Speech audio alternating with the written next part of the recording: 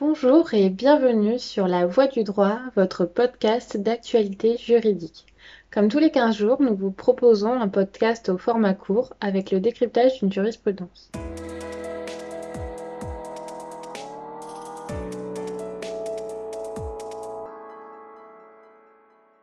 Lors d'un divorce, la prestation compensatoire qui peut être mise à la charge d'un époux a pour objectif de compenser la disparité de vie rencontrée par l'un des époux du fait du divorce.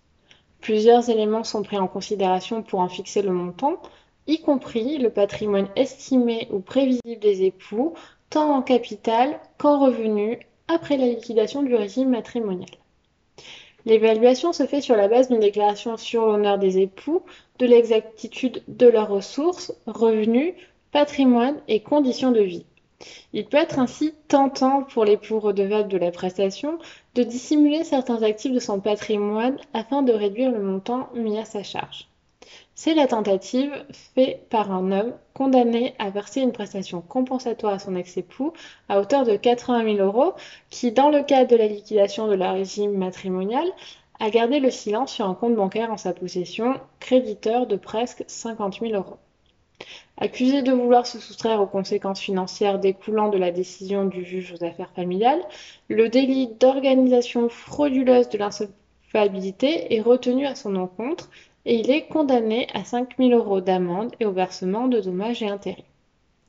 La Cour de cassation, saisie des griefs, rend son verdict au visa de l'article 314-7 du Code pénal, lequel dispose que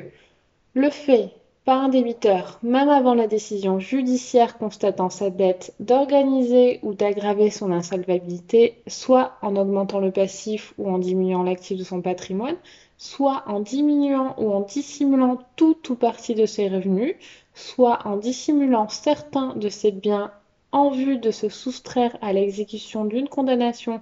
de nature patrimoniale prononcée par une juridiction répressive ou en matière délictuelle, quasi-délictuelle ou d'aliments prononcée par une juridiction civile, et puis de 3 ans d'emprisonnement et de 45 000 euros d'amende. La haute juridiction rend alors l'attendu suivant. Il résulte de ce texte que le délit d'organisation frauduleuse d'insolvabilité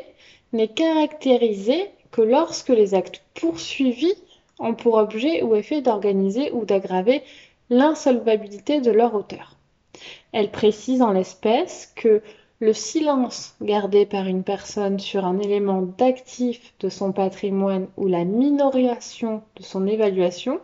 est sans effet sur la solvabilité et ne peut en conséquence caractériser le délit.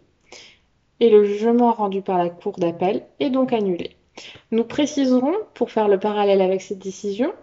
que le Code de procédure civile prévoit à l'article 595 un recours en révision d'un jugement rendu notamment s'il se révèle qu'après le jugement que la décision a été surprise par la fraude de la partie au profit de laquelle elle a été rendue, si depuis le jugement il a été recouvré des pièces décisives qui avaient été retenues par le fait d'une autre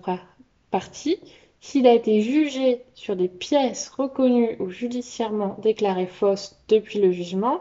s'il a été jugé sur des attestations, témoignages ou serments judiciairement déclarés faux depuis le jugement. Dans tous les cas, le recours n'est recevable que si son auteur n'a pu, sans faute de sa part, faire valoir la cause qu'il invoque avant que la décision ne soit passée en force jugée.